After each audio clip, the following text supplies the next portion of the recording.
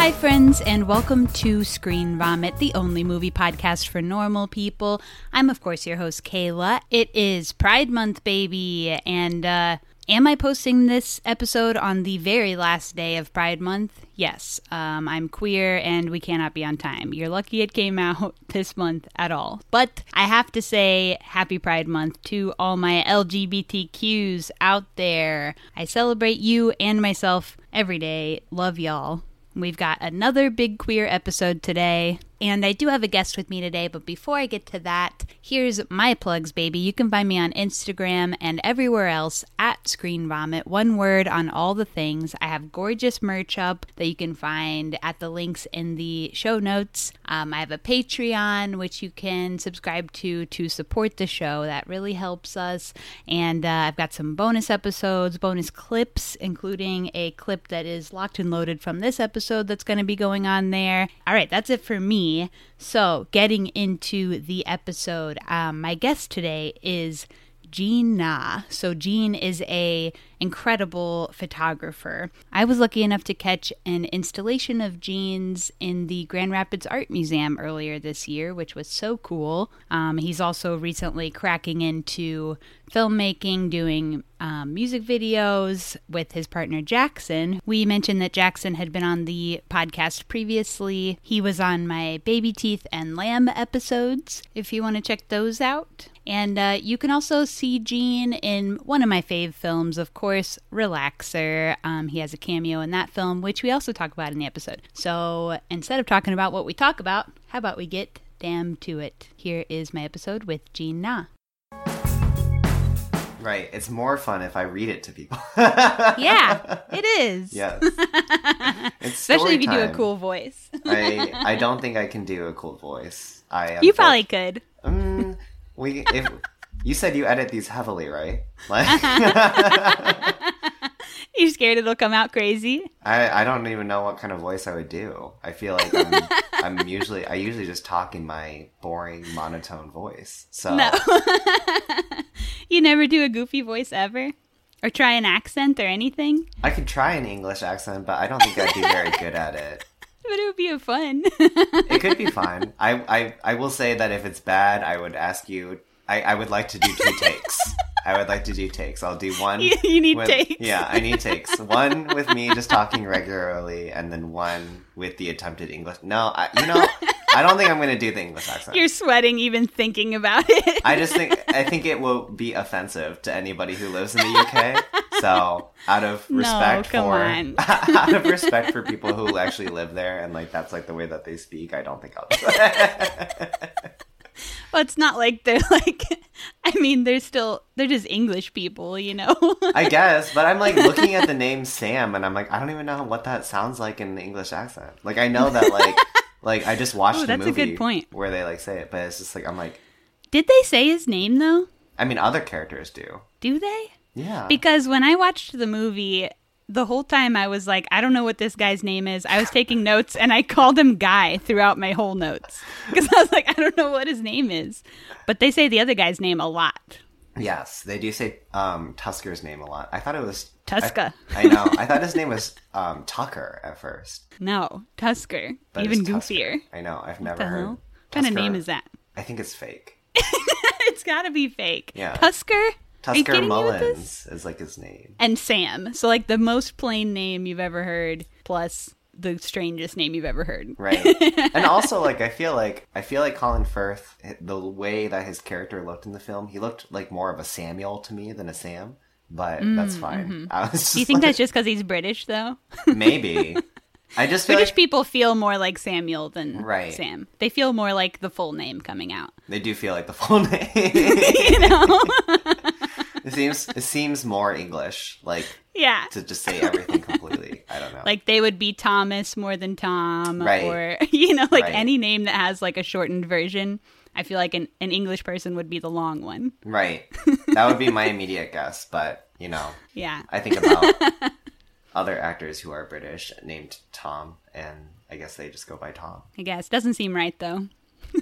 It should be Thomas. It should be Thomas. It should be Get Thomas. it right. Get it together. Come on. Thomas was probably taken. That's probably why they have to go by Tom legally for like SAG purposes. That's a good point. I didn't even think about it from that angle. That's probably true. Okay, so I guess we're in pod now, so... Okay, yes. Hello. Hi, Jeen. Welcome to the show. Hi, Kayla. Thanks for having me. Normals will know Jeen's partner, Jackson, who's been on the show twice. So great to have Jeen on now. Yes. And this in our blessed month of our Lord, known as Pride Month. Legally, the only month we're allowed to talk about being queer or LGBTQ. We're allowed to say gay during this month. We're allowed to say it. Yeah. It's not a cuss. It's not a cuss that's going to get us arrested most of the time during this month. It's also the time of year where every organization and company will send marketing ads our way. So yeah, so we celebrate us. Yes. So most normals will know I'm, of course, bisexual, non-binary. So this is our time to shine. Jeen, do you want to say how you identify? I identify as plain old gay. Boring. No, I I'm know. just kidding. I know. And I guess like cis male is probably Hell yeah. POC, yeah. Yeah. You know, very much like those are just my personal identifiers, and that's kind of like what's always felt right to me. But you know, even as somebody who is part of the LGBT community, I feel like I need to be around people who are like not within the same like identifiers as me, just so I can understand more. Not within the same genre. Right, exactly. Like it's like I need to be around people who are bi, asexual, pan, you know, whatever, lesbian, is just so that I can see what their lived experiences are like. Hell yeah. To understand like everyone better, because like, you know, even within communities, you have misunderstandings and miscommunications because people just don't know. People don't know like what shit you've been through in your life, right? Yeah. And you can't know unless you like tell somebody either. So it's all about communication. And especially, like, I would say the group that we're going to talk about in this movie, but white cis gay men kind of stick to their own much of the time and sort of forget the rest of us. So yeah, they're pretty cliquey. Yeah. Their battle is won, and we're left in the dust. So, right. So yeah, I do think it is important to cross genre. It is. It is important to cross genre. Genre of queer. Yes. It's important to cross genres. It's important to want to understand other genres of queer. Hell yeah. And to lift each other up. Right. It's not enough around. to just say that you know about it. Yeah. You have to want to know more. Hell yeah. So you're famously known as a celebrity photographer. To some art degree. photographer. But you had your film debut in a film that we did on the pod, Relaxer, where you played a queer character as well, Joao. Yes. Named after queer filmmakers, Joao Pedro Rodriguez and Joao Guerra de Mata, who made the queer film Ornithologist, which I also did on pod. So big queer circle. Yes. But tell me about your time on Relaxer. I mean, you just have a small part, but you also Very did photography for the movie as well, right? I did. So I was originally brought on as like BTS set photographer for Relaxer, but then was asked to audition for the role of Joao. Asked to or forced to? Both. Yeah. It was like, I was told to come to set. Like, it was a few days before we were going to start shooting. Yeah. I was asked to come to set to just take some photos of like some pre-pro that people were working on and stuff like that. And then I show up and there's like literally nobody on set except for the producers, Jackson and Joel. And I was just like, am I just taking photos of you guys talking? And then they were just like, actually, there's like nothing really to take pictures of, but we wanted to know if you'd be interested in auditioning for a role. And I was just like, So they pranked you. kind of, yeah. Yeah. Yeah. I was pretty hesitant at first, but then they like Joel explained to me like how small of a role it was, and I was just like, I mean, if you really think that I would be a good fit for it, then I'll give it a try. It's not like what I'm setting out to do in my life, but it was actually like a really amazing opportunity, and I had so much fun. Hell yeah. It was like one of those things where Do you even say anything in your role? I was trying to No. think. Do you have lines? Yeah. You just show up kind of dirty and heat up some pizza, right? Right. Yeah. Hell yeah. I'd never done any kind of acting in any way. So to be able to work on a film from that perspective was nerve-wracking, but I actually really liked it. And Yeah. part of me was, and part of me was just like, wow, like if I had been more interested in acting or like theater as a child, then I could have seen like a different life path, I guess, because this is really fun. And I do see why people become like why people might find like their passion or their soul in this. But at that point in my life, I was like, it's too late, though. I've already committed to other things. I've already committed to other things in my life that are going to take a bigger priority. And plus, like, this is such a small role. You're still young. I suppose, yeah. Plus, you hang out with filmmakers all day and are sort of becoming a filmmaker here lately with music videos. Yeah, like slowly through like some kind of osmosis process, I guess. Like, I'm just like absorbing it. No, but it's just like acting is like very, very fun. I think it was really only fun because I got to act with Josh Burge and David Desmalchin. Some of the coolest people to have a first experience acting with. Yeah. So I'm also keeping that in mind, and that like I'm like, oh yeah, like it was only amazing because I was with them. Yeah. Yeah. Had I been with like other people who were like not as cool, then it would have been terrible. So what is your relationship with movies now? So do you watch a lot of movies, or what's your journey with film? I think my journey with film, I'm still very much like a baby in that journey. Like I would still very much like a amateur, like a novice beginning stages, in my opinion. Just because like, I don't know that many movies. Like if I'm being honest, like I feel so awkward saying that on this podcast. I'm just it's okay. I have all kinds of people on. So like sometimes I have musicians on or different kinds of people who I feel like most people have some sort of self-consciousness around their relationship with film, right? Regardless of what their relationship is. And I think, myself included, even though I watch a lot of movies, I still like, I don't have an education on a lot of it. And I've mostly watched like more niche, like weirdo art house stuff for my entire life. So I missed out on a lot of like the normal stuff that everyone knows. Like I don't have any, I couldn't tell you like any Spielberg movies off the top of my head without looking it up. Like I don't know like anything normal that most people have seen. So like even though I watch a lot of movies, I still can't participate in like a lot of film conversation. Right. So I carve out a specific niche for myself with my podcast to force people to talk about specific movies with me. But no, I mean, I very much feel that in a lot of aspects. So, my boyfriend, Jackson, as people, as the normies know him. Normals, it's normals, different. Not normies. Sorry. Oh my God. As the normals know him. Oops. No, it's okay. That he is like a really big film buff. He is brilliant when it comes to like knowing about film, and he loves talking about like film theory and stuff like that.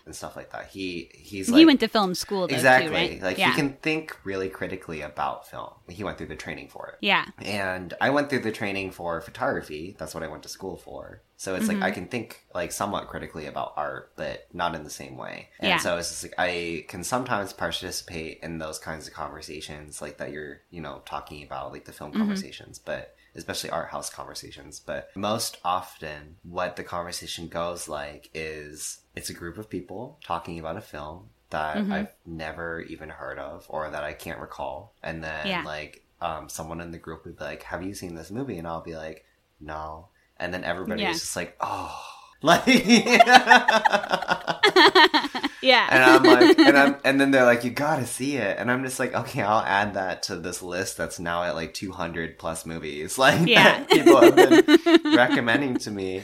So I've gotten to the point now where I'm just like, if it comes up and it's like, it feels like appropriate to like watch the movie, then I'll watch it. I'm not like actively seeking out to like get through this checklist because I don't feel like that's like very enjoyable in terms of like taking in cinema. I think that it has to be kind of organic for it to actually have like a lasting impact on you. Yeah. So it's just like it's like I make a mental note of it. It's like, okay, that's a movie that's been recommended to me, but I'm not gonna like seek it out unless I feel like it's necessary. Yeah, I think everyone's relationship with film, whatever it is valid, and that's what feels good to you. Then whatever. Right. I always get lost when I'm not good with names. So like, not only have I not seen like anybody's any of the big guys' movies. I've not seen most of them, but then people will just start throwing out names and I'm gone. I don't know where I'm lost in the conversation. I don't know names either. I have to be like, who is that? Like, show me a picture of like the person. I'll be like, oh, that person. And then I'm like, oh yeah, I have seen like other movies by like, with that actor or by this director and stuff like that. Yeah. So yeah, my relationship with movies is still very much in its early stages. But Jackson's got you watching some freaky stuff every now and again. Yes, he does. And I love them for the most part. Hell yeah. Like I really, really love film. I think it's completely different from photography. Yeah. And I think that it has a lot of power like behind it. It is kind of overwhelming in terms of like how challenging it is to make film versus photography, because it's like they are so different. And so it's just like that is definitely the most stressful part of like watching and debating and like understanding film. Is just like the magnitude of how complicated some of these films can be. Yeah. Even the most simple ones, how challenging they are to get done. For sure. That's definitely been like the biggest thing that I've learned so far. And then working on set as well, like the amount of work that goes into production is just unhealthy probably, but extremely rewarding when you get to the end. Yeah. And to see like the final product, that's really awesome. That's kind of how it felt like on Relaxer. Hell like yeah, circling back to that. Because that is like it's a theme that everyone will be able to understand in this context. And of course, Relaxer, probably the number one most mentioned film on my podcast. Right. Well, you keep inviting people who worked on it, so... That is true, but I also just love the film. I think Relaxer was kind of like a turning point for me in my relationship with film. So it comes up a lot in those terms for me. Right. But also because I do have people from Relaxer on the pod. But anyway, so Relaxer rocks, but that's not the movie that we're talking about today. Unfortunately. No, I'm kidding. Okay, so we are talking about the 2020 film Supernova. Yes. So you picked this film off of my list. What drew you to this film? Had you heard of it before? I had not heard of it before, and the reason why I picked it was because I saw Stanley Tucci on the cover. And you said, ooh, let me look at that. Well, not exactly. I was just like, I like Stanley Tucci. I've all the other things that I've seen of like with him in it, I was just like, yeah, he's like a very memorable actor. Yeah. And he always commits himself fully to all the characters that he plays. And so I was just like, unfortunately, with many LGBTQ films, and this is just in my personal experience, they have a tendency to shift into the heavily melodramatic area. And I feel like sometimes that can be a little bit unbearable. Yeah. And Stanley Tucci, I knew like the general context of this film, and I was just like, okay, it sounds like it could be pretty melodramatic. But Stanley Tucci is in it. So so maybe he'll save it. Maybe he'll save it. I was just like, I might just like really like his character. Yeah. And that's kind of like what I seek out a lot in films is like character development. I really, really love movies that have strong characters in them and like strong character arcs as well. I just think that makes it so much more believable. Yeah, I'm just really drawn to people. I guess that makes sense why I'm a portrait photographer. So as such, I'm drawn to characters in films, and I was just like, I'm familiar with some of Stanley Tucci's like previous work, so that's mostly why I chose it. Hell yeah. I don't even remember adding it to that list, but I feel like I vaguely remember it being like big in, I don't know, the conversation at the time that it came out, just because it was like the big gay movie of 2020, you know? Yes. Like twice a year, so we get one movie about gay men and one movie about gay women every year. They both become huge just because we only have one. So no choice but to make it be huge. Yeah. Yeah. And they're usually starring straight people, which this is no exception. This is no exception, unfortunately. So, you know, we take the fucking little crumbs we can get. I know. We just eat them all up. So this was But we deserve a sandwich. Absolutely. We deserve a whole feast, but will we get it? Time will tell. Yeah. So I think I added this to my list at that point, but yeah, it did also seem like it was going to be another just like sad movie about gay people. Yeah. So we never get to see Queer Joy. Yeah. 2020 film Supernova, starring Stanley Tucci and Colin Firth. Huge actors. Everybody got to know these guys. Right. Critic scores for this movie, we got 89 on Rotten Tomatoes and 77 with Google users. So actually way better than I thought. So I mean, we're in the same boat. Way better than I thought. But it might be graded on a curve due to, as I said, one gay film coming out a year, and, people have to click the thumbs up so that we get more. Or they won't allow us to have movies about gay people starring straight people. Exactly. We can't lose the crumbs that we have. The little crumbs that we have. So, Jeen is going to read a plot summary. So go off, Jeen. I will. So this, as Kayla said, do a voice. I don't think I can. As I said earlier, like maybe 2 takes.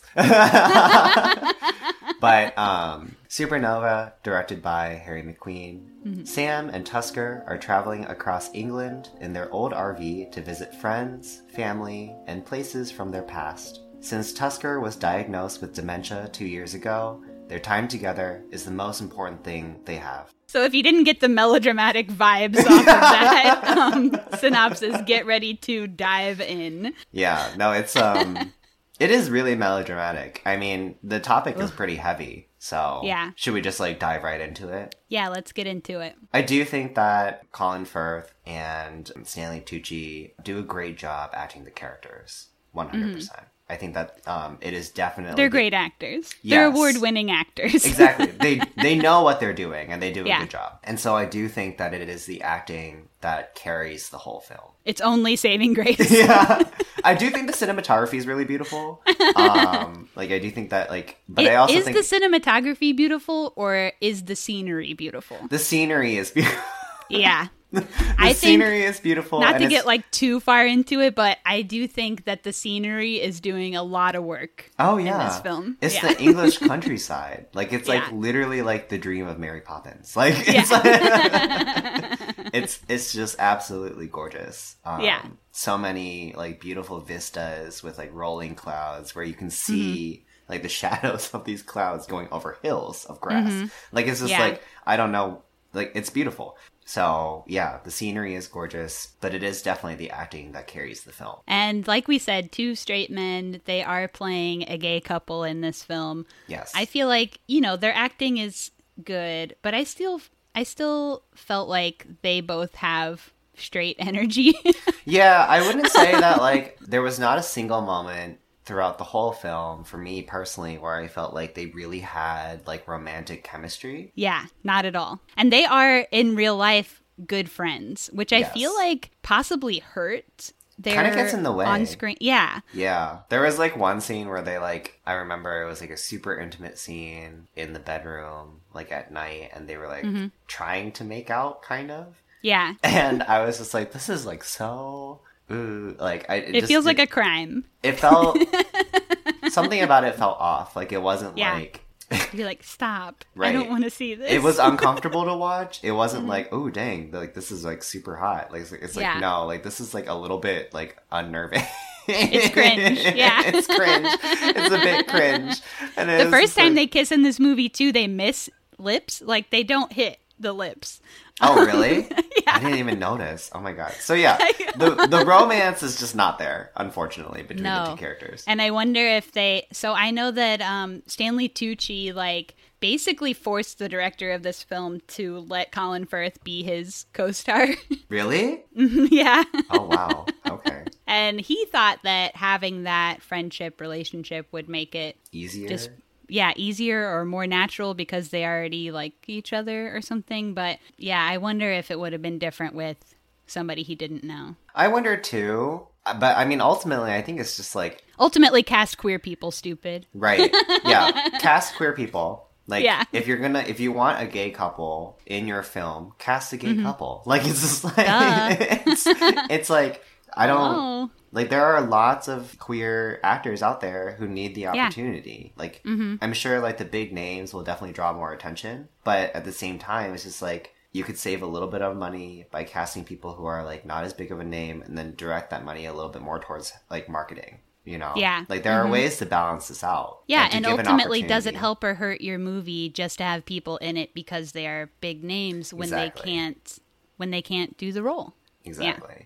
And I think it might be a bit more layered than that, but ultimately, you know, very much on the side of, like, you should cast queer actors, actresses, if that's what your story is about. I am so, like, beyond over casting straights as queer. Right. And I don't even think there are any queer people. Maybe there are queer people behind the camera somewhere, but I think the director is straight. I think, you know, all the leads are straight. Where is even the queer voice in this, you know? And I felt like it was lacking, kind of, in a way. I mean, I think absolutely. It just kind of felt like a, and which, I mean, I guess this is kind of the point of the film. Rather than telling a queer story, it was telling a story about dementia. Yeah. With the embellishment of a couple that was queer. Mm-hmm. The director said that he wanted their queerness to be sort of inconsequential, that he chose to make it about a same-sex couple to show that the disease does not discriminate. That was his quote. Feels a bit markety. Here's what else he said. And also to challenge the notion that films about gay romances must have the fact that a couple is gay at their center. I get not wanting to, like, show discrimination or something specifically, like, but queerness is at our center. Yeah, like, and I also don't feel like, it's not inconsequential to who we are. Exactly. And I also don't feel like a straight director has any say in that conversation. Yes. Like, it's like, excuse me, like, it's just like, you don't go here. Like, it's just like, it's like, you don't even go here. Like, it's like, what do you, like, why do you think you're allowed to say that? Yeah. You don't know. You don't know how we are. Exactly. And it's very clear in the film. By the movie. I mean, you can tell, like, it just doesn't feel authentically queer in any way to me. No. And it's more, I mean, like you said, it's more, the story is more about the disease itself than it is about the queer romance. So I think in that way it is, the message is a bit manipulated. Yeah. To where it's just like, I don't understand, like, why. I mean, I get his reasoning as to, like, that the disease doesn't discriminate. But at the same time, it's just like, I don't think that your voice really needs to be part of the queer romance conversation, unfortunately. Because, like, it doesn't really add anything to that conversation. Yeah, I agree. And it would be completely different if somebody who, like, a queer director or writer wanted to show that, you know? Yeah. That it's just like, because they would have taken it from a very different... any of these actors were queer. Exactly. Like, if anybody involved in the film was actually queer... Yeah. Sorry if there are people involved who are actually queer, but, like, anybody in, like, the central, you know, core making. If you worked on this film and you're queer, please let me know. Yes. Yes, I would love to know. We want to talk to you. We need to know more from your perspective. But ultimately... Also, sorry for this episode. Yes. But, yeah. No, I mean, it's just, like, that's really what it is. Whereas it's, like, it would have been taken in a completely different direction had the queer voice been a little bit more present in the film. Absolutely. And I think it would have felt a little bit more authentic. Definitely. Yeah. Okay, so let's get through the plot a little bit. I think there's really not a ton of plot in this movie, so this might be quick. We'll see. Yeah. I'm sorry I picked this movie. No, I'm kidding.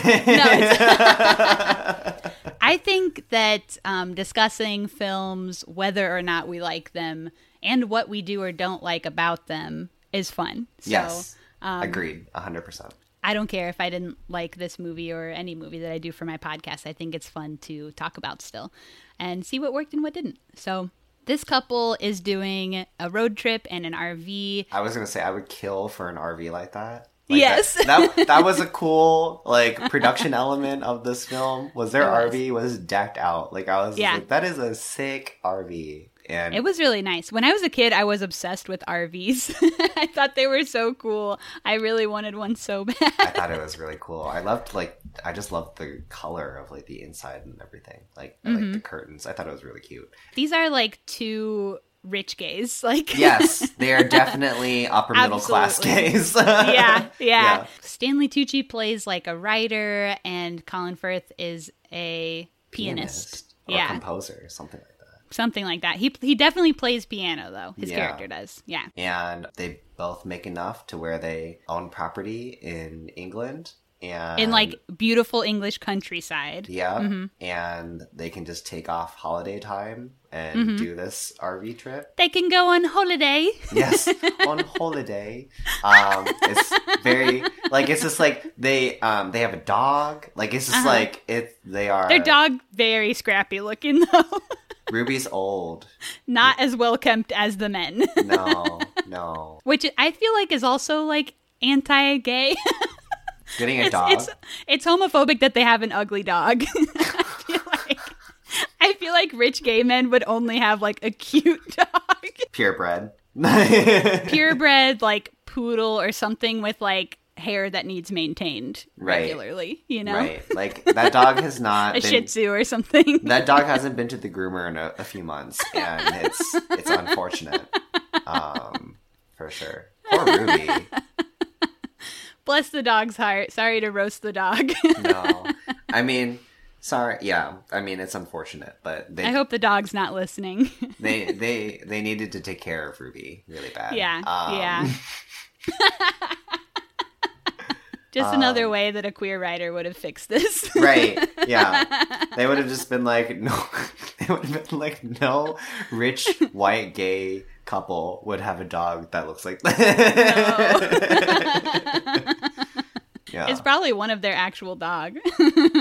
Maybe. I don't know, but I don't know. It kind of feels like it might be. I don't know where that dog came from. I don't know the history of this dog. I don't know. Yeah, we don't know. Yeah. We don't know. I don't know what the casting process for Ruby was. Oh, yeah, we don't know. But what dog can lay down for most of this film? You're in. Right. But yeah, no, they definitely, like, I guess the demographic of their characters they are wealthy, they are successful, they're artistic, they're emotional, it's like all of the boring tropes of being a rich white gay man. Yeah. But even that, I feel like they're not very emotional. At least they're not sharing their emotions with each other. Like, all day long when we see them, they're mainly just bickering at each other. They're not really being sweet. They're not really saying, like, I'm afraid about what I'm going through or blah, blah, blah. None of that. They're just bickering and kind of being angry, which I feel like is a little bit of the old toxic masculinity. Right. That seems straight to me.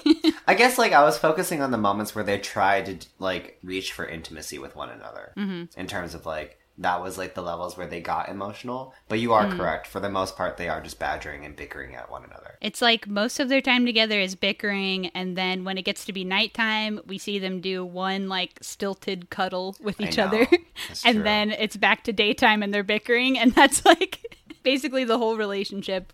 Majority of the relationship we see on screen. That's true. I think I was being a little bit more like, here's my bias. I was just like, I need to focus on the moments where the intimacy was, like, at least attempted. Yeah. Because that's what I felt like the story wanted to go for. But you had a more objective viewpoint where you were just like, no. For most of the movie, they weren't intimate. This is like another issue I have with why I specifically hate when straight guys are cast as queer, is because they are always afraid to address the queerness. So we've kind of talked about this a little bit already, but, like, they're always afraid to say the word gay. They're always afraid to, there never be a sex scene in one of those kind of movies. Even when they kiss, it's like a no homo kiss. Like, right. It's not like passionate or romantic. It's like, how tight can I make my lips and how far can I get away from your lips and still call it a kiss? Like, I know. It's like, it's cringy. It is. It's cringe. It's and cringe. Like, I mean, sex is an important part of relationships, and we'll never see it in this movie. and most movies where, another one that's, like, specifically coming to mind is that My Own Private Idaho. Oh. Have you seen that movie? A long time ago. I forgot about that one. Yeah. My Own Private Idaho also has 2 straight men cast as gay men, and that was, like, another issue I had with that movie, too, is, like, they never explicitly talk about being gay, say they're gay. like, their characters are kind of implied gay. And they never, like, there's no physical intimacy at all. And then if all of that is true, then how do you say it's, like, in the queer canon? I feel like you don't.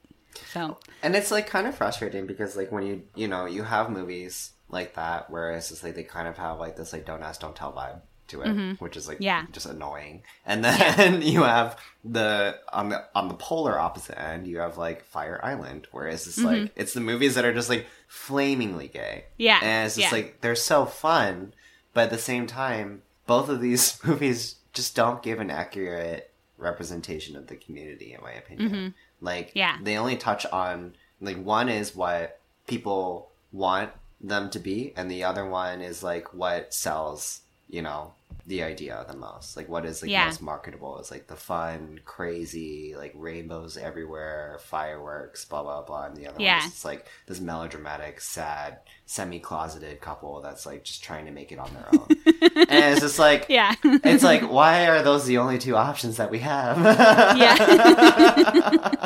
Well, I've said it on pod before, but I stand by that Greg Araki films are the most accurate depiction of queer community to me, and they're queer as hell without being, like, overly, like you said, like, rainbows and, like, skinny fit gay men running around in short shorts, and, and also not talking about it. So, and I think they have the most colorful representation of the community as well, in terms of having different kinds of identities in there. So watch Greg Araki movies if you want good examples of good queer film. Okay, so where are we in the film? Nowhere. We haven't done anything yet. They're in an RV. That's as far as we've gotten. They're traveling to their friend's house in the English countryside. I feel like a lot of the scenes in this film are kind of long and kind of nothing, and they're mostly just having, like, small talk or bickering, and then they just kind of cut randomly to a different scene. I feel like that's where we get the majority of the scenes in this film. The editing was strange to me. Strange and random. It was long. Yeah. Long editing. But even the film wasn't that long, though. It was only like an hour and 33 minutes. Something like that, yeah. But it felt much longer to me. The editing is really slow. The pace is very, very slow. And it's mostly just conversation. And, like, it's mostly accomplishing nothing. Like, most of what they're saying isn't all that.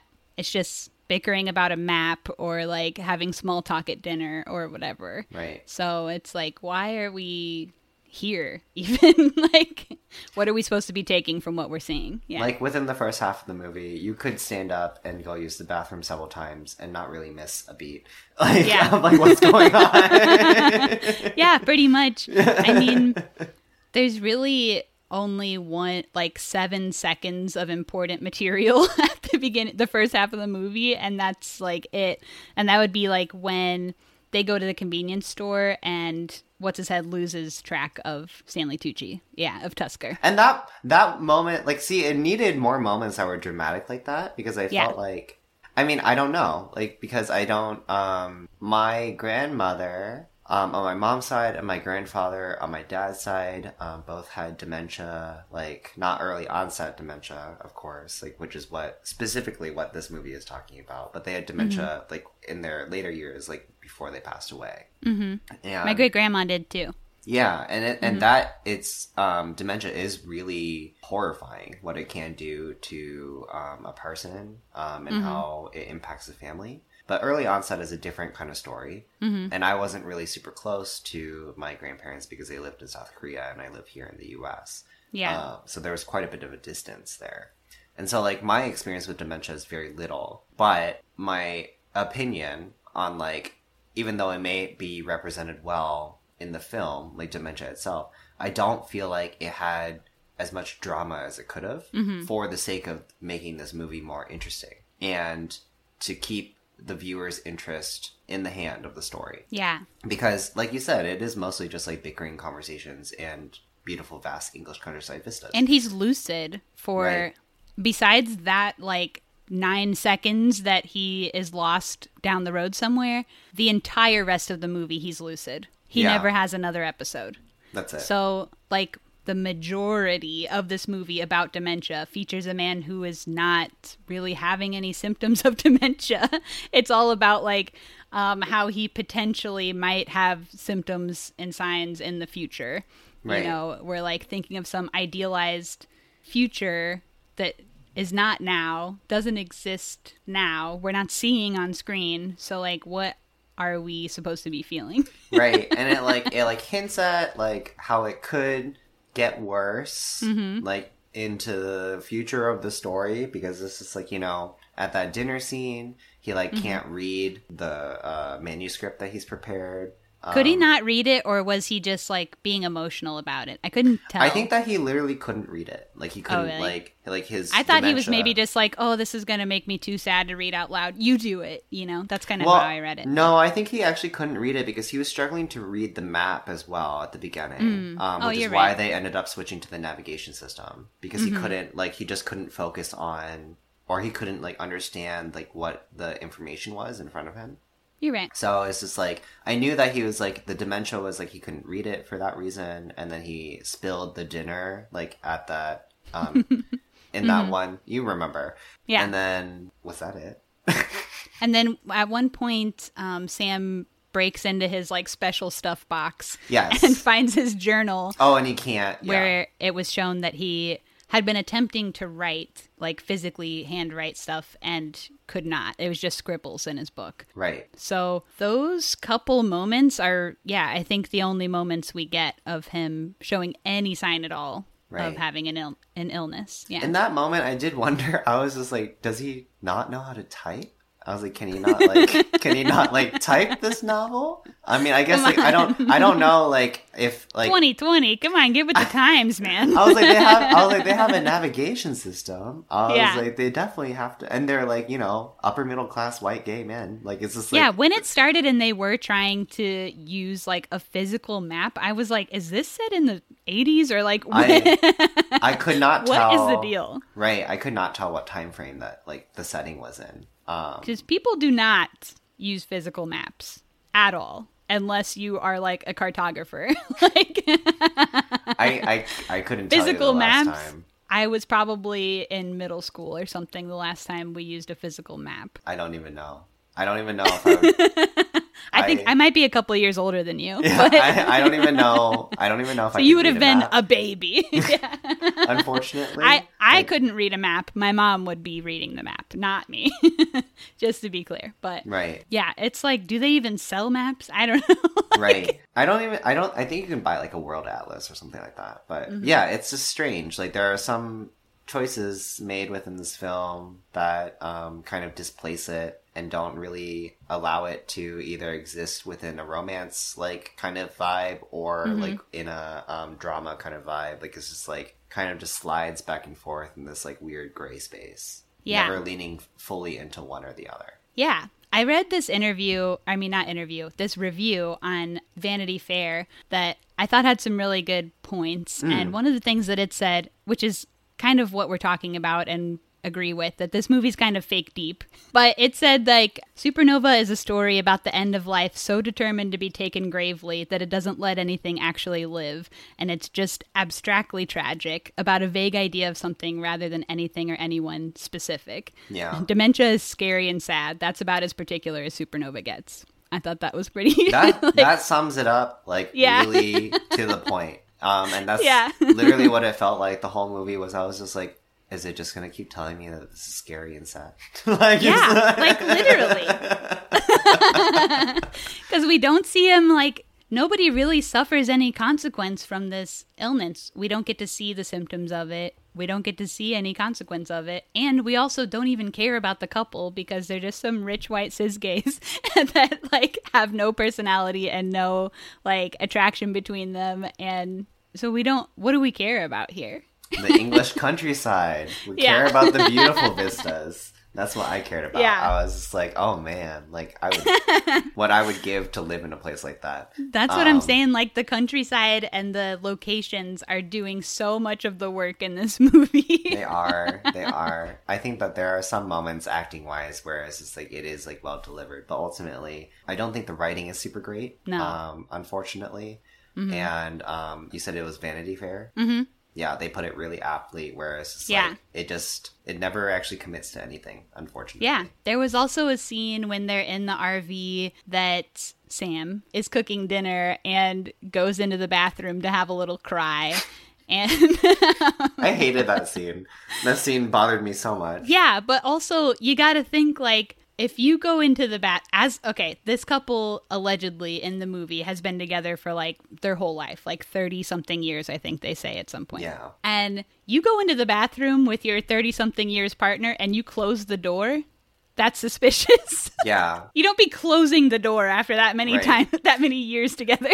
And like the context of why he's going into the bathroom isn't even to use the bathroom. It's because his eyes were watering from chopping onions. And he like went into the bathroom because he needed to like rinse his eyes of like this onion gas. But he shuts the door behind him, turns on the faucet, and just cries, like leaning over the sink. And I was like, this is a dumb scene. I was like, I hate the scene. Like, it's just like it's corny. It's corny really as corny. hell. Mm-hmm. And I don't feel like I think the major issue. Another major issue that I had, and I remember thinking this throughout the film, is like, this is not realistic of how a true like queer couple would be interacting with one another. Mm-hmm. Like, it's just like, if they've been together for as long as like this movie is saying that they have, I feel like they would immediately jump into having conversations or communications about what they're feeling, what they think needs to be done. But like the whole time, and like, you know, they would be talking about this, and even if they disagreed and they were screaming at each other and like yelling, like that feels more real than the way that they're just kind of like Midwest skirting around like these topics of like, it's like, oh, you know, we should keep doing this trip. Or like, maybe we should go back home. Like, it's just like, I was like, you guys have been together for like 30 plus years. Like, they would be saying everything they feel at that point. Exactly. And that's not just like, that's not just queer couples. That's like any couple. Like, it's especially like, queer couples. Especially queer couples. Older straight couples don't be talking that much either. That's true. That's true. But I feel they're terrified of having feelings. Right. I feel like because of the trauma that like so many queer people go through for being queer at a young age, like you learn that in order to cope with it, you have to talk about it. Yeah, especially in the case of like early onset dementia. I feel like Stanley Tucci's character, like the vibe that I was kind of getting from his character was like, because he made a couple jokes about his early onset dementia. Like, it was in that scene where he they just got to, I believe, Sam's childhood home. How, like, their house. Not their house, but like, I think, see, again, I don't understand all these characters. I think that his Sam's childhood home, now his sister lives there. Yeah. I think that's who that character is. And they had just gotten there, and Tusker is making jokes with his sister, because she asks him, like, how he's doing, and I think he says, "I'm as fit as a fiddle. What's your name again?" I was like, I feel like his character needed to be more sarcastic. Personally, I feel like he needed to be making more jokes about like things like Where's that. Where's the humor? Right. Yeah. There wasn't that much humor. Like, I think that was like maybe the one joke in the whole There's film. so much melodrama. Like, even the whole, like, the soundtrack to the movie is all like these slow, somber piano tunes, which I guess because the one guy is like a pianist, okay. But the whole thing like looks blue. Yeah. One track that they played during the film was House of the Rising Sun by the Animals. And that song is about like alcoholism and like drug abuse. And I was just like, what? I was like, why is this playing in the background right now? Everyone is always like a little too serious. Like, they're just trying so hard to be deep. Yes. They have like a couple lines of like really over dramatic dialogue too, or like they're just trying to say something really deep, but it's kind of like one line and then we talk about something else. I think they all come from Tucci. Where one time he's like, "Oh, you're not supposed to mourn someone while they're alive," and then you go, "Wow, my heart." And then there's another time where I think it's in the chat with him and the sister, where she says something like, "You're still you, the guy he fell in love with," and he's like, "No, I'm not. I just look like him." It's like, yes. There are You're being so such many a drama queen. Like, there's so many lines like that. There are so many melodramatic lines that Yeah. just kind of pain me to listen to because it's not balanced out with enough humor. Yeah. To like save it from falling into this melodramatic void, unfortunately. And I think like writing wise, they tried to be minimalistic was the goal, but like it's so minimalistic that there's no implication of like true connection. There's no implication of like deeper meaning of history of these characters and the lack or of romance. The future. Yeah, and the lack of romance between the characters also doesn't help that. Yeah. Like, it's like you can't feel the energy that would exist between a couple like that. Yeah. And the strained dialogue, maybe too. even the choice to have the main setting of this film be that RV or spaces where they don't live together, I think also serves to erase their history together so that like we don't get a sense of their space that they have occupied together for all this time for most of the film. I think they do go there at the very end, but like no, that's like another rental home at the end. Oh, is it? I don't like. It's just like maybe so. I don't know what that house actually plays in the context of the movie, to be honest. Like, all of a sudden, like, they were just like, they left the childhood home. And then they're just like at a house. I kind of figured it was just their house, but you're right. It could just be like another. Well, it's like they were greeted by like a realtor or like oh, were they? The lady with like the binder who was like waiting for them at the house. Oh, no, I don't remember. I don't know. Regardless, I blacked out. It's not their home. Like, that's not their home. Like, it's just like, I was just like, what? So like even something as simple as that, as simple as like showing us the place where they live together could have provided so much context to the history of their relationship. And we never see that in this film. Right. Exactly. Yeah. I feel like something that would have like dramatically changed the tone of the film was if they were struggling artists. Like, he was a struggling writer, and Colin Firth's we have no sympathy for rich gays, right? And he was a struggling composer or pianist. You know, like they're trying their best. But they imply that they're very successful. Exactly. Like, he razzes them about like. When they go to the restaurant, he like Tucci is like harassing the waitress, like, "Oh, do you want his autograph? He's a famous pianist or whatever." I saw you looking at him and stuff like that. I was just like, oh my god. And that's like kind of mean. Yeah, like Colin Firth's character was just like a guy. Sam was just like, why did you do that? And then Tusker was just like, I don't know. It was kind of mean. 50% of me is just like, don't do this. And then the other 50% of me is like, do it. And then he was just like, well, why did you do it? And he was like, because of the other 50%. And I was like, that's a dumb line, but okay. Yeah. And then we kind of change scenes and you're like, okay, what was that? Yeah. I just think that, like, you know, anything but the characters that they played, it would have added a little bit more layering. And, like, if, like, these two struggling artists, if one of them had actually gotten diagnosed with early onset dementia, then that would have just made it more complicated. And I would have felt the struggle a bit more, I think. Yeah. There are a lot of ways, like, if you want to be minimalistic in your dialogue or in the writing, to just show the struggle between the characters in a type of situation like this. And they didn't do any of that. No, they didn't. So not only did they minimize whatever the writing and the dialogue, but they minimize everything else too. So then you're just left with nothing. Right. Because like, we have, unfortunately, like with most queer relationships, it is like challenging to be in a queer relationship. Like, it's just, like, it's not readily accepted. It's not the norm. There are no, like, major examples of, like, how to carry a successful relationship, like, as a queer couple. Yeah. And so, like, a lot of what makes queer romance successful in film is, like, the struggle to maintain it. And it's just like, this doesn't talk about that at all. Like, it's not even about the romance. Like, it's it's like they don't even really care about that. Like, it's just like a subplot to the whole story. So it's just like there are a lot of issues with it ultimately. Yeah. I mean, like, if you have a partner or like somebody you love, even when you're just like in the same room and you walk up to each other, you might like touch their arm or something. There's not even any of that in this film. Like, they are safely 3 feet apart. They're bros. At any time, yeah. They're bros. They don't feel like boyfriends. No, not at all. Even when they cuddle, it's like, these are just bros cuddling. It's still kind of like awkward and stilted. Right. And then the one time where they do, I think Sam gets a little randy and like tries to take things a little further sexually. Tucci's character pushes him off and says, "Oh, just hold me." It's like, you're so afraid. Yeah. I was just like, oof, okay. And they're having like a getaway, which is like the number one time to be fucking, right?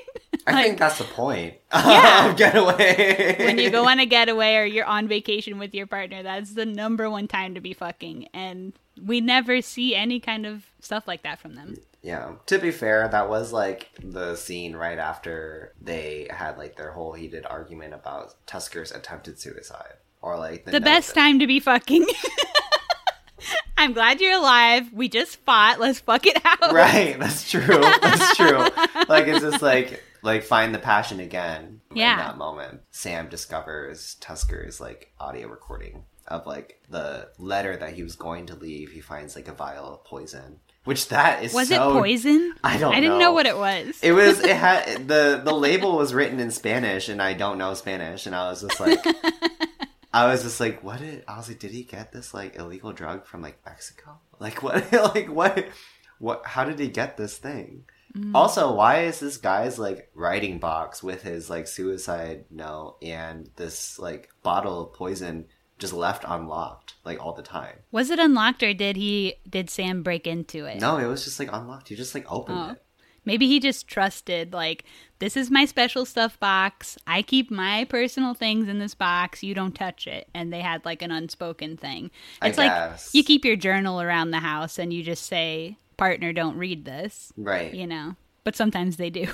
Exactly. Like, I'm just like, I don't know. There were no safety measures put in place, and I felt confused. Yeah, what happens is that Sam, breaks into Tucci's special stuff box, finds the diary where he had been scribbling inside of instead of writing, and then finds his suicide note, which is audio recorded on a tape. They had, throughout the movie, we'd seen a couple times of them sitting down to do tape recordings of just like nothing. The whole movie is kind of nothing, so like it's hard to say what's on the tapes. It's like it's like a pseudo intro to a podcast. Like that's kind of like what I think it's supposed to be like a memory box type thing, but I don't know. So they do this every once in a while. So Sam finds a recording of Tucci basically being like, I'm going to kill myself. Nobody's making me do this. I don't want to get worse, so I'm doing this on my own. Yeah, his reasoning is that he wants to be in control of his life. He doesn't want to be a passenger. Yeah, but again, like, we haven't really seen him be out of control of his life yet, so it's like, you might have a lot more time before you get to a point where you are not in control. And right now, you're pretty much good, so what? Like, the moments where he seems to lose control are, like, really, in the scope of, like how bad things could be, they're fairly benign. Not to downplay it, but it's just, like, he gets lost is one. One time. Yeah, he drops dinner plates and they shatter. You know, sometimes people choose to throw those things, so it's just I wasn't sure if he threw it or if he dropped it. No, he dropped it, I'm pretty sure. He is losing his ability to write. It's, like, all of these things where it's just, like, early signs of, like, what could get worse, but, like, we never actually see how bad it could get. Yeah. And Stanley Tucci's character's reasoning is, like, he wants to end it before it could even get bad. And the way that Sam confronts him with this tape, too, is very aggressive and not, like, there was no, like, very caring macho or sweetness in him at all. Yeah, it was very macho and aggressive. Tucci, I think, was, like, fucking around on the piano or something, and Sam's like, we're gonna do a tape right now. And he's kind of like, I don't really feel like it. And he's like, no, get over here. We're doing it now. And like, just very like, you're like, what is happening? And then he like brings in the tape player or recorder or whatever. Instead of like hitting record, he hits play on the tape of Stanley Tucci's character's suicide recording. And then tackles Tucci. Yeah, and then tackles Tucci's character as he's screaming no down on the couch and forces him to listen to the first half of the tape. Yeah. And I was just like, that would not happen. No. I don't think that. Well, one, it's just like they have problems. Like they are not a healthy couple by any means. And if they're not a healthy couple, how have they lasted for 30 whatever years? Exactly. And so it's just like you don't pin someone down and force them to listen to a suicide recording that they while they're screaming and writhing underneath you. Yeah, like that's so fucked up. Like just the entire way that he's approached it. I mean, he could have just been like, look, I found something and I want to talk about this. Yeah, why did he have to like aggressively attack him with with the material that that Stanley Tucci's character is already sensitive about? And like so much of I feel like this movie really does put the focus on Sam's character more than Tucci's character, even though Tucci is the one who is suffering with the illness. Or Tusker or whatever. Using Tusker and Tucci interchangeably. Well, I mean, Tusker's character doesn't change at all throughout the whole film. It's like he's the same character from start to finish. It's like the character that goes through the most change is Sam. Yeah. But Sam also had been like, look, I've decided I'm going to be your caretaker. It's going to be great. I'm doing, like, the whole thing is he's doing one last piano gig and then he's just going to quit his job and be caretaker for Tusker. And he's like, I love you so much. I don't care about doing this. It's because I love you and I want to take care of you. But nothing about his character throughout the film is caring. Like, he's always aggressive and kind of rude and aloof. Not patient. Yeah. And so, like, with all that being true, and not really considerate either, with all that being true, how did he ever expect to be a full-time caretaker? I don't know. Maybe that's what Tusker realizes. He's just like, oh shit, like I don't want you to be my caretaker. I'd rather kill myself. Oh my god. So bad. So sad. Oh my god. There's a dark twist on the film. Dang. I wish he would have said that out loud. Right. Maybe that's like the vibe that he's just trying to channel, but Sam's just not getting it. Oh my god. Yeah, so they have that uncomfortable moment. But that's really like one of the first kind of real conversations we get about how anybody's feeling about this between them. And that's we're basically, I think at this point, we're like 15 minutes left in the movie or something. So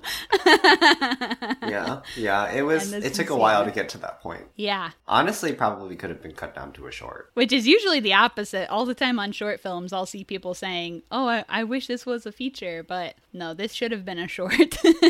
Yeah. If it needed to exist at all. I mean, which could argue that it didn't. I think it could use a remake. You think so? I think it could be a redo with like a queer cast and with a different background of like, characters. Like we need to see more of like what they've been through to get to this point, so that the relationship means more to us as viewers. Yeah, definitely. Yeah, like you said before, there's literally no history. Like we have no idea who they were before this. We just know that they are well off and somewhere like just cruising around on a holiday in the English countryside with their cute but like kind of dirty dog Ruby. Yeah, trying to figure out like how they're going to deal with this character's early onset dementia through like a lot of like aggressive like conversational tactics and aggressive macho conversations and very little intimacy. So and a lot of like hypothesizing or like eventually it might be that this happens in the future at some time. Like nothing real happening currently. Yeah. Ultimately, it's just another one of those films where it's like, if you were to remove all of the melodrama from it, I think it would be a better film. Maybe so. I'm not sure that this movie has any way that it could have been saved, but I'm a little bit more hopeful than Kayla. Okay, so Tucci, we had the discussion about him trying to kill himself. Sam asks if he can also kill himself. Okay, I need a clarification on that. Like at the end, I was just like, wait, are they doing like combined suicide? I wasn't sure what was happening. I felt at that like point. Okay, so Tucci's plan was, while Sam was away at his piano recital, he was going to kill himself quietly, not tell anyone, and then just leave the tape and peace out, which is so rude. But that was his plan. So Sam asks if he can also kill himself, but then next scene we see him playing piano alone. So I kind of read that as he didn't kill himself, that he just let Tucci go, because the whole plan was that he was going to do it while he was doing his piano recital. So the fact that he made it to his piano recital and was doing it alone, I don't know, but that's kind of what I read, is that maybe he didn't Tucci killed himself, but Sam wasn't part of it. That's what I interpreted, but then I also wondered to myself, I was like, wait, is this like an abstract surreal sequence? Because like I don't see an audience, I don't see an environment. Like it's just like him playing this like very sad but beautiful score, or a song on the piano in like a completely empty black environment. I was like, is this like a metaphorical death, or did he actually make it to a recital? True. Like I was like, I didn't know what was happening. I was just so confused. It was left so open ended. Yeah, and it's kind of abrupt. Yeah, it's like a literal cut, like just from like that scene of like, can I kill myself too? This and then is just piano. My notes. Yeah, he can also kill himself. Plays a little tune on the piano. Roll credits. Yeah, like that's literally how it ends. I was just like, it was so funny because like that was like within like maybe the last 5 minutes of the film, right? And at that point of watching it, Jackson comes over and sits down next to me, and then the movie just ends, and I was like, that was it. Like that was the whole movie. And then over the credits, we have like stars, like starry sky stuff going on. And there was like kind of a micro theme of astrology throughout the movie. And I don't really know. Astrology? Or astronomy. Astronomy. I was just like, wait. Sorry. I was like, I missed that completely. I was like, what sign are they? Like, I don't know. These are not astrology gays. They're astronomy gays. There's a difference. Sorry. Astronomy. Stars and shit. But I don't really understand like what the deal was with that. It's like not enough to know like I got it. It was like in the beginning, the very first like opening scene or opening shot is like the night sky, and there's like that one like super bright star. That is like the actual supernova. Yeah, that is like the explosion of the supernova. And then I think the theme is that like we're all made up of stardust. And that like we all hold so deep. We all hold a light within us, and we're all part of like the millions of different galaxies out there. And ultimately we are all supernovas just waiting to run out of fuel. Wow. Okay, yes. That's what I got. That's what really I got deep. from it. You got it. Nice. You were over it at that point. You were just like I was kind of over it just going into it a little bit. And then increasingly became more and more over it as the movie went on. Yeah. So yeah, that's roll creds, baby. We're out of the film. I guess I have a couple notes that I didn't mention. The actors, Tucci and Colin Firth, were originally cast in the opposite roles. So not only did Tucci like force the director to cast Colin Firth, basically, but then he was cast as Tusker, and then they go, hey, also, what if we just switch roles too? What? And they were like, the director was kind of like not, he was kind of a little panicked about that, but they did some auditioning and decided that actually it did work better with them, the way they ended up in the film. Oh, the director also volunteered at Dementia Awards for research for 2 years before the movie, which I think is interesting, specifically when we talk about how little dementia is portrayed at all in the film. Maybe it is like for early onset, maybe it is more subtle, but I also don't know. Yeah. As somebody who I don't know anybody with early onset dementia. I read that the director had worked on a set maybe with someone who was like probably in their 30s or something that was like acting weird throughout their time on the set, and then later it was found out that they had early onset dementia, and that's kind of what sparked their interest in the topic. I didn't read any specifics on like what weird means, but I think their behavior on set caused some kind of alarms. So he knew somebody that had early onset, and then like had a friend who had like a relative that had early onset. So knew maybe a couple people with it, but I still think that like they weren't explicit about it. Like they didn't make a decision as to like this movie is going to address that disease like explicitly, or it's going to address like the romance. Yeah. You know, it wasn't, again, it goes back to the Vanity Fair review where it wasn't clear as to what it was trying to achieve. Yeah. And if we don't ever believe their romantic relationship, then like I think what he's trying to show is the toll it can take on a romantic relationship, but if they won't even say that they're gay, then how do we then what are we supposed to glean from like the toll it's taking, the quote unquote toll it's taking on their relationship? I don't know. And we also don't know the history of their relationship, so we don't really know what's at risk either. Yeah, true. Yeah, we don't know what we're going to be missing when one of them is gone. Right. There's no stakes. Like, it's just like... They already aren't having sex. They already can't... not kissing, really. Right. So we don't know what the stakes are here. Yeah. And then one other thing. So this director has another movie called Hinterland, which also seems like... I didn't watch it, but based on description, seems like another movie that is... scenery is doing a lot of the work in... It's another, like, camping road trip movie. But there's a character that crosses over between these two movies. Laurie Campbell's character. The sister? I don't think it's the sister. I think it's just somebody at the party. Oh, okay. But she, in this movie, tells Tusker that she's fallen in love. And she's referring to the character of Harvey in Hinterland, who was played by the director of this movie. So... His Stanley Tucci's character is goddaughter. Yeah, that might be it. Yeah. Mm-hmm. At the dinner table. I remember that scene. Yeah. So that was the only couple notes I had that we didn't address, I think. I wouldn't have known that. I didn't know that he had a whole nother movie. Yeah, so that's a wrap on the film. So we can score this out of 5. So out of 5, what do you think? Probably a 2. Yeah. Do you want to say your reasons, or are you just going to leave it at that? I mean, we just discussed everything.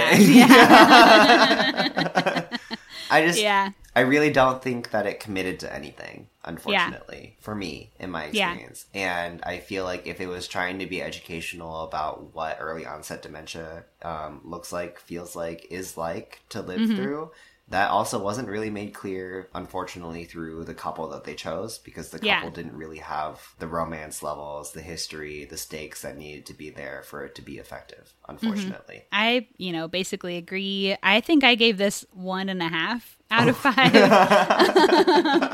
I really think there are few redeeming qualities. Even 1.5 might be, because when I think, like, what am I giving it points for? I really don't know what's like good or redeeming about this movie. The locations. The locations. The locations. Right. The locations were pretty, but the editing's weird, the directing's weird, the acting, like, I mean, these guys can act, but their characters are gay, and the actors are not only not gay, but like clearly not gay, have no gay energy at all. No gay energy. No gay energy at all. So in terms of a Pride Month movie, I'd skip this one.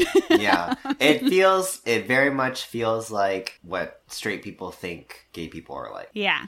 And they miss, historically, all of the nuance and the joy of being gay or queer missing from the film. Yeah. When you let straight people tell our stories for us. This movie is not about being gay. Like, no, like not in any way. I mean, besides having typed the letters GAY into the description of the film, like, that's about as gay as it ever gets. Yeah. There's literally nothing about this movie that is gay. Except for the fact that it's about a gay couple. But it's quote unquote gay couple. Yeah. Yeah, so I think I gave this 1.5, but I am thinking that might even be a stretch. So that's where I'm at with the film. Can't say I recommend. Yeah, I don't think I would ever recommend this movie to anyone. Hell yeah.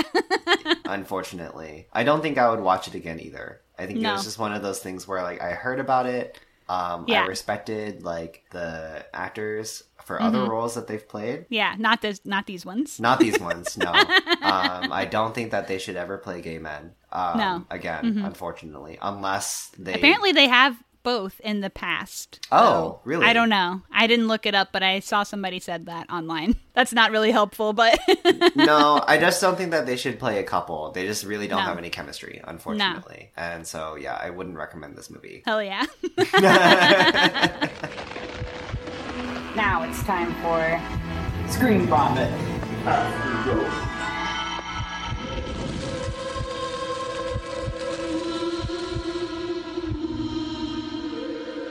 So in this part of the pod, we just talk about whatever else we've been watching lately, movies, shows, whatever. So tell me what you've been watching. I haven't been watching too many movies. Okay. Well, I guess kind of. So Jackson and I recently went and saw Men. Mm-hmm. I haven't seen it yet, but I know about it. Okay, then I won't talk about it because you haven't seen it yet. Did you like it or no? I've been hearing mixed kind of bad reviews. I did not like it. Okay. Hell yeah. Personally. Yeah, I just don't think that it was, for me, again, it's just not a movie that I would recommend. And that's, again, a man telling a woman's story, right? Yes. True? Okay. Yes. Yeah. Men, again, reaching for perspectives they don't know. Yep. It is another, reach across the table kind of situation when you have your own plate. But I saw, so like the 3 last movies that I saw in the theater were Men, Northmen. Men themed. Yeah. And then Everything Everywhere All at Once. Oh, hell yeah. Yeah. The Northmen and Men, I'm going to push them off the table. Everything Everywhere All at Once. You didn't like Northmen either. It was fine. It was. I didn't like it. It was okay. It was cool. I mean, the shots were cool. The scenery was cool. I really love Anya Taylor-Joy a lot. Alexander Skarsgård. Mm-hmm. Yeah, he's a good actor. Like, I give him that. Like, he's great. But the story itself is like, okay, cool. That was like another awesome like fantasy kind of like story. Like, like it happened. I'm not going to stick with you though. Right. Everything Everywhere All at Once. That movie happened. Like it takes it you with it. It happened to you. Yeah. Yeah. That movie physically attacked me in like the best possible way ever. So hell yeah. Most, like, that movie, very different story. So most recent movie that I've seen that, like, changed my life is probably that one. And then show-wise, like, I've been watching Atlanta on Hulu. Amazing. I love. Yeah, I've never seen it, but I know about it. It's so good. I know I need to watch it. It's so good. Yeah. Oh my goodness. Donald Glover, amazing. He's he's a genius. Like, literally a genius, man. Hell yeah. Hiro Murai, who he writes, directs with all the time for the series, they are an excellent couple. Hell yeah. Like, collaborative couple. And then Barry, as well, is a show that I've been watching on HBO Did that just have a new season come out? It is, yeah. Okay, I haven't seen the latest season, but I've seen the other ones. So I have watched some Barry. Nice. And then this is kind of not an outlier for me, but outlier in general from everything else that we've talked about. I've been watching Neon Genesis Evangelion with Jackson, the anime. Hell yeah. And have been loving it. So is this which one of you convinced the other to watch this? Was this a you thing or a Jackson thing? This was a me thing. Anime is very much a big part of my life. Like I've grown up watching anime since I was like a child. Starting with Pokemon, just like, and then Cartoon Network, where all the anime shows like came in. So animation has been like foundational in my upbringing, pretty much. Oh yeah, that's tight. So I always am watching a anime series at any given moment. Sick. Yeah. Right now it's Neon Genesis. I haven't really watched any anime. Not really. But maybe an episode or two of something here or there when somebody else was watching it.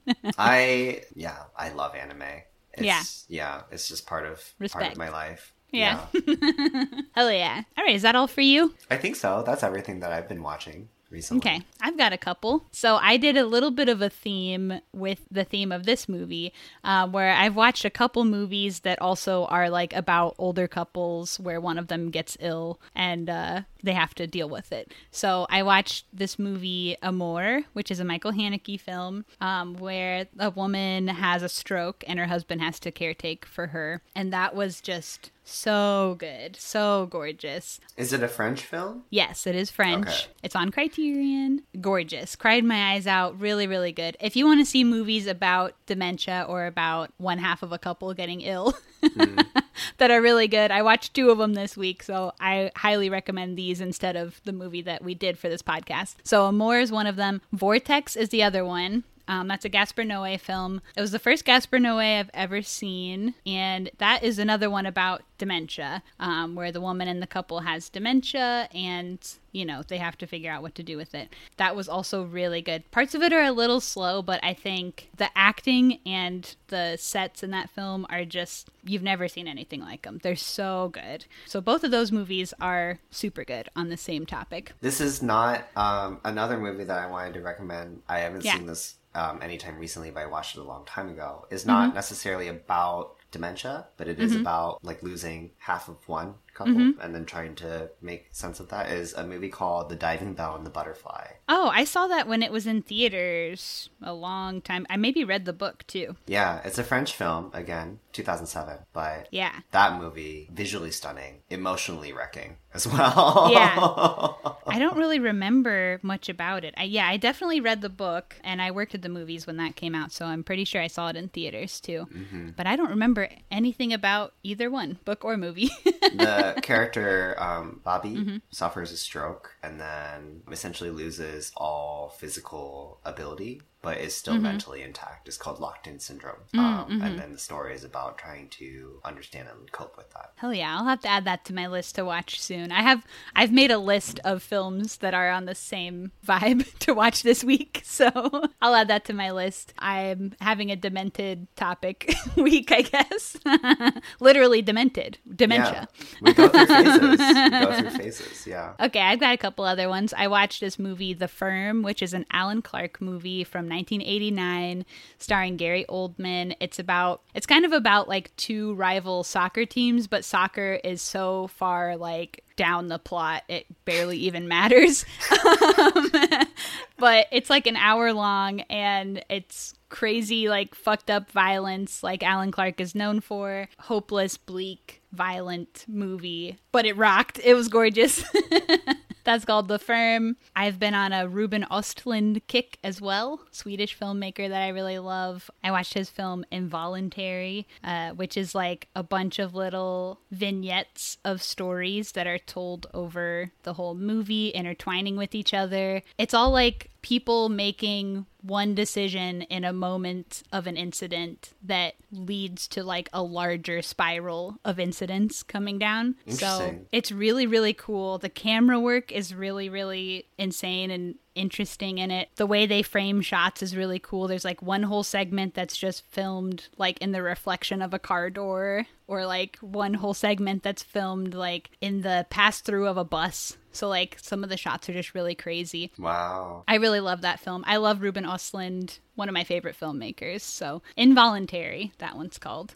Okay, I got 2 more. I watched Heaven is Still Far Away, which is a short film made by the same person who did Drive My Car. And I had somebody on a previous episode, Clay Tatum, recommended this to me, that it was an inspiration for his film Civil Dead. So very hard to get a hold of short film. It's like 30 minutes long, but it was really good. It's about a guy who is able to talk to a girl who was murdered when she was young and gets asked to do an interview by her alive sister. This is a foreign film? Yes. Yeah. Heaven is Still Far Away? So it's Japanese? Yeah. That's cool. But it's interesting. How are you able to find it? I would have to send it to you if you want to watch it, but I can send it to you. I do want to see it. Yeah, yes. I can send it to you for sure. Okay. I harassed people who had reviewed it on Letterboxd until somebody sent me a dodgy link from New Zealand to direct download the film. And that is how I found it. Okay. Because it is not streaming. It's not... Sometimes you can find like private Vimeo links and stuff. Right. Of like stuff that's harder to get a hold of. But hey, nope, mad none respect. of that. Mad respect for you taking one for the team. I will find something if I want to find it. But it's cool, yeah. And I thought, did you see Drive My Car? No, I didn't. Okay, so it's like, this is my opinion, but I think it's like fine, but it is so long and so draggy. I feel like you could have cut like a whole hour and a half Drive out My of Car? it. Yeah. That was like my reason for like not seeing it yet, because it's quite a commitment. It's a long movie. So long, and it feels long, and yeah, like I said, you could cut a whole hour and a half out of it and still be fine.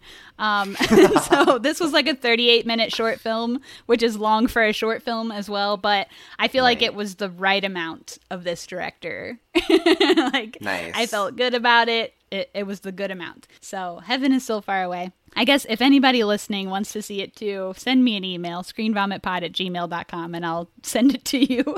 Okay, and then last one. Sorry, I'm saying a lot, but no, it's okay. So I had heard a lot about this movie, Irma Vep. I've been hearing about it all the time. Yeah, it's like from like the year 2000, about a film set. But I watched it and I didn't really like it, but I saw somebody review it saying that it was a day for night ass wannabe movie.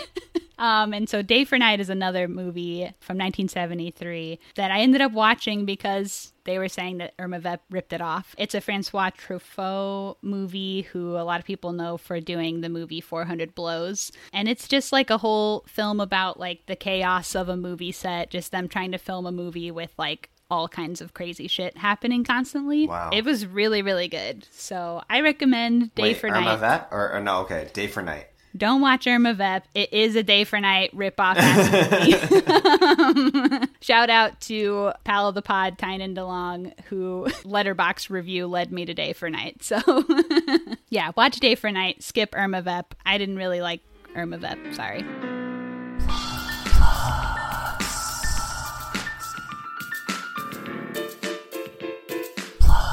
Jeen, what you got to plug? You can find me on Instagram. My handle is @HWAJEENNA. That's just my full name. You can also find me at my website, which is just www.jeena.com. And you can also find me on Jackson's Instagram. Oh, yeah. Yeah, but those would be my two main ones, probably, is my Instagram and in the film website. Relaxer. You can also find me at the end of the film of Relaxer. Very, very, very short cameo of me looking very dirty, almost blowing up the whole set. I don't know if you know that story or not. No, I don't. Well, you gotta tell it now. Okay, yeah. So when they were telling me, like, so I heat up that piece of pizza. With like a blowtorch. With a blowtorch. But when I was doing the audition, they just told me that I would have like a heat source. They didn't tell me like what it would look like or anything. Yeah. So on the day where we were shooting my scene, like they were just like, okay, here's a torch, like, do you know how to use it? And I was like, yeah, you just like turn it and like light it, right? And they were like, yeah, and he just like quickly showed it to me, and I was like, okay, cool. And we go to do like the first take, and I turn the torch on to let the gas out, and I try to light it, but the lighter isn't going. And so like I had to like do it a couple times, but by the time I got it to light, there was so much gas already. And it was like a literal like fireball, like just erupted in the middle of the set. And everybody was just like, whoa, and I just like turned it off like really quickly. And I was like, I'm so sorry. I was like, is everybody okay? I was like, oh my God. I did not think that was going to happen. Oh my gosh. So yeah. But you didn't burn off like your eyebrows or anything. No, everyone was fine. It was so okay. Lucky. Yeah. The pizza was okay. It didn't get burnt. But yeah, they were just like, after that, it was just like, just turn it a little bit. You don't need to turn it like all the way open. I was like, yeah, I got it. It's okay. Oh my gosh, that's really funny. Yeah, so that was like during a rehearsal, I think. But you'd already landed the role at that time. Yeah. So there's no going back. I didn't know, I didn't know that I was going to be having to use a torch to heat this up. I thought it was just going to be like a hairdryer or something. I don't know. That could have been sick. Hair drying a pizza. There's no electricity, so I guess a hairdryer wouldn't have worked. But it's like a lighter, maybe. A lighter, yeah, something. Yeah. I just didn't know. So yeah. Watch Relaxer. Yeah, you can see me in Relaxer at the very end. I play Joao. The story is I'm Cam's boyfriend in the story. Hell yeah. So. Well, that's it for the pod, really. So, thanks for coming on. Thanks for having me. This is super fun. And we'll see everybody else next time. Bye. Say bye. Bye. Hell yeah.